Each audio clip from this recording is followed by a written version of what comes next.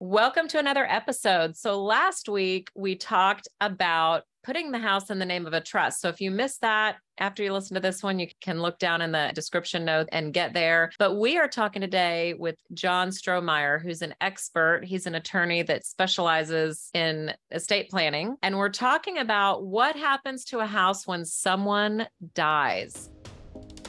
Welcome to the Loan with Jen podcast, your go-to weekly source for all you need to know about financing your home. Get ready for a no BS, fact-driven journey. I'm Jen Hernandez. I've been a loan officer since 1995 with over 4,600 families financed to date. I love to simplify the most complicated loan questions, making them a breeze to understand. The ideas expressed here are my own opinions and should not be taken as legal advice. Thanks for joining. Let's get started. So if you're a seller and you might have inherited a property, or you think that that might happen soon, when you might know that a parent or someone is going to pass and that it's up in the air of the status of the house. That's what we're talking about today. So John, welcome. Thanks, Jen. It's good to be here. Yeah, great to have you. Well, we just unpacked lots of knowledge on our session about estate planning, which hopefully should precede what we're happening now. So people that don't plan for estate planning fall into, unfortunately, without knowing, a trap where someone might pass away. And tell us what happens when someone passes away and what happens to the mortgage and the house and what goes on. Right. And this is where, when somebody passes away, the family members, whoever they are, however you define them, are left to pick up the pieces, clean up, tie up those last bits of unfinished business. One of the things that can cause fits and really add complication and time is if we've got real estate and no clear plan, then we're going to have to go, we're probably going to have to do something with probate anyway, but depending on what was done or not done, it may be a lot more complicated. So the thing to think about, kind of remembering that when we buy or sell a house, it's not like buying a couch or a painting or new TV set. Real estate, all those transfers get registered in the real property record. And this is where, we have a deed, so-and-so as grantee sells to so-and-so, or so-and-so as grantor sells to so-and-so as grantee this property. And you could trace it all the way back to see who has gotten things. The thing to remember is if you're going to be selling that house, you have to have clear title to the property. And just because you were married to somebody who died, just because you are the child of somebody who died, just because the will says you get everything, it doesn't mean you have clear title automatically. There's usually going to be something needs to happen before you can get that clear title and be allowed by a title company to sell that property. So let's say a spouse dies, let's say the husband dies and the wife doesn't want to live there anymore. She's like, I need to go somewhere else. I'm going to sell the property. And let's say he died a couple weeks ago. How long does it usually take? Let's say she didn't have a will. Right. Well, there's a difference in what I'm going to say between will and no will, right? Yes. So let's say there was a will. Let's say they got with you, they did their duty, they have their will on track. How long on average, I know it's different, but how long on average does a will take to probate? So here we're both in Harris County, Houston area. And what happens, we have to start the probate process with a will. We file that with the county clerk and they hold on to it. We're then scheduling a probate hearing. Usually we're only going to have one probate hearing. We're going to go in for about 5 minutes in front of the judge, usually by Zoom. And that surviving spouse is likely going to be the executor of the estate. Well, the big problem, the big holdup right now is just the backup in the court. So I usually tell clients, expect about 6 weeks from the time we get started until our hearing. And that's assuming everything's going along swimmingly. The will says what we need it to. It's the original document. There aren't any questions or challenges, but 6 weeks is about the time from when we get started to when you're going to get an executor appointed. And that executor will then have the ability to sell the deceased person's interest. So for, here in Texas, we've got community property. That means if Bill and Sue buy a house together as community property, when Bill passes away, Sue still owns her 1/2 interest in the community property. She can sell her 1/2 interest 10 minutes after Bill's gone. Mm-hmm. But the problem is nobody wants to buy just Sue's half of the house. They want Bill's half at the same time. And so even though they were married, even though Bill and Sue had wills that said, I love you, honey, everything goes to you if I die, Sue doesn't have the authority to sell Bill's half after, one, while he's alive, or two, after he's gone.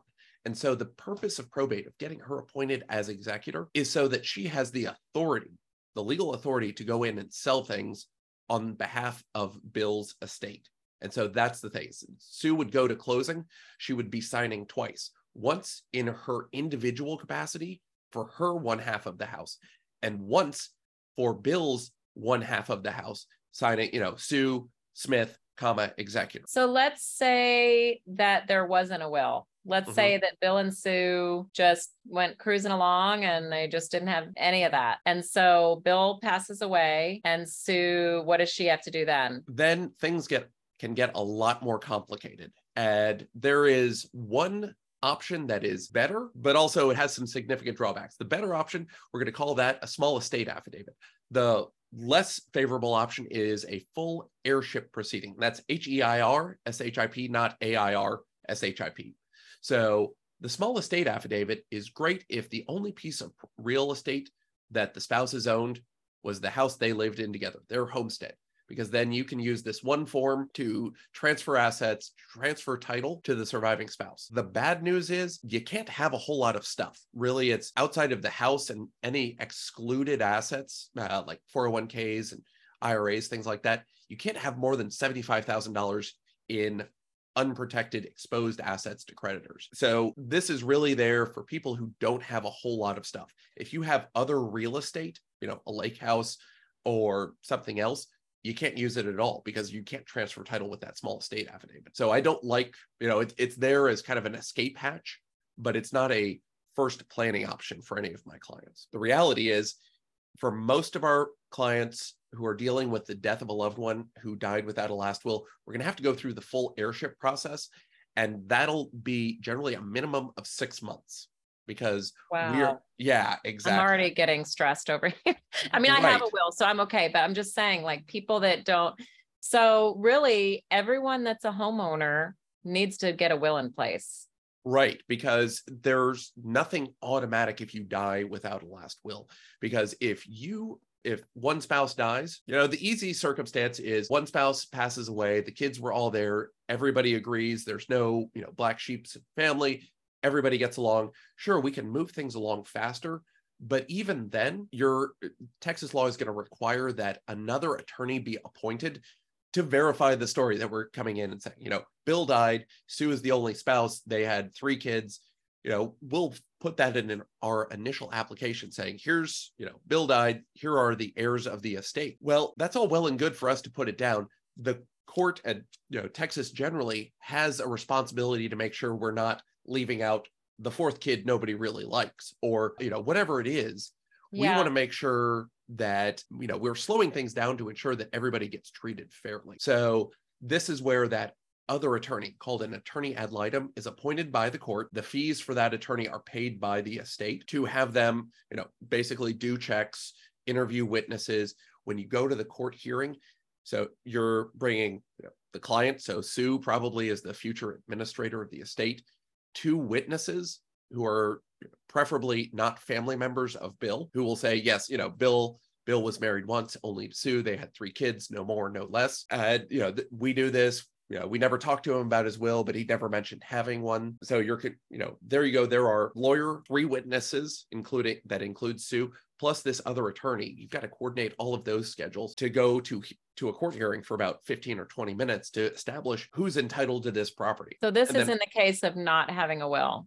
Right. There's just a lot of extra. Yeah. So 6 months. So it's going to be a while. The last thing I want to mention also is that, have you ever had an experience where, let's say we'll just use Bill and Sue again. Bill passes away and Sue wasn't on the mortgage. And so dealing and calling with the mortgage company, like, it takes just an act of Congress for the spouse to, like, let's say you had a general power of attorney and you have to send it to them. Well, what if someone doesn't have all that set up? Like, you have to call the lender, and how do you get to be able to talk to them? Right. And this is where, if Sue's not on the mortgage, that's going to cause some problems for her. Frankly, good things is, if Sue's getting that house, she's not going to have to refinance the property automatically. The bank can't come in and say, well, we made this deal with Bill. We're not going to keep the same deal with Sue. Now, Sue steps into Bill's shoes, or even if Sue wasn't Bill's husband, if Sue, instead we're talking about Marie, and Marie is Bill's only child, And even though Marie can't keep a job,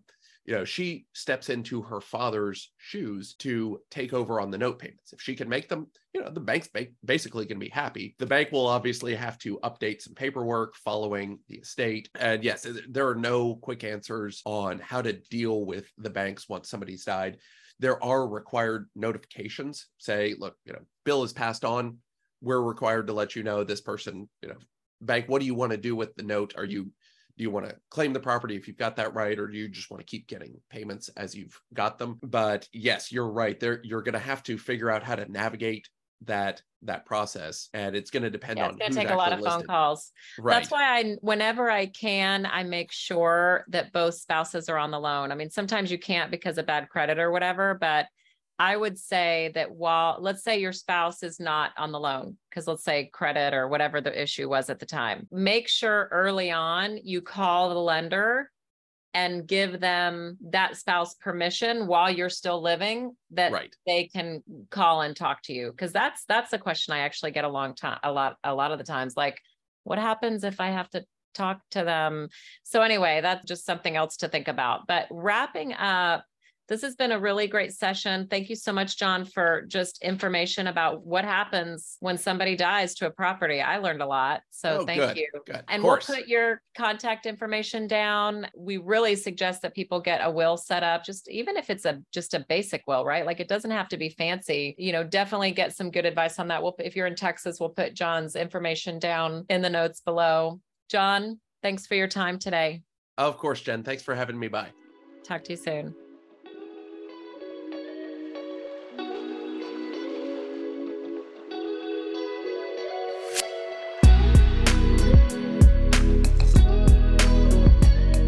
Thank you for listening to the Loan with Jen podcast. Keep joining me each week to stay up to date on the mortgage industry, as I'll dive into relevant topics so your home financing process, whether you're buying or refinancing, is smooth and simple. If you enjoyed today, please click follow, and that way you'll never miss an episode. To find us on social media, just go to Loan with Jen on any of the social media handles: TikTok, Facebook, Instagram, and YouTube. Thanks for tuning in this week for Real Facts, No BS. Talk soon.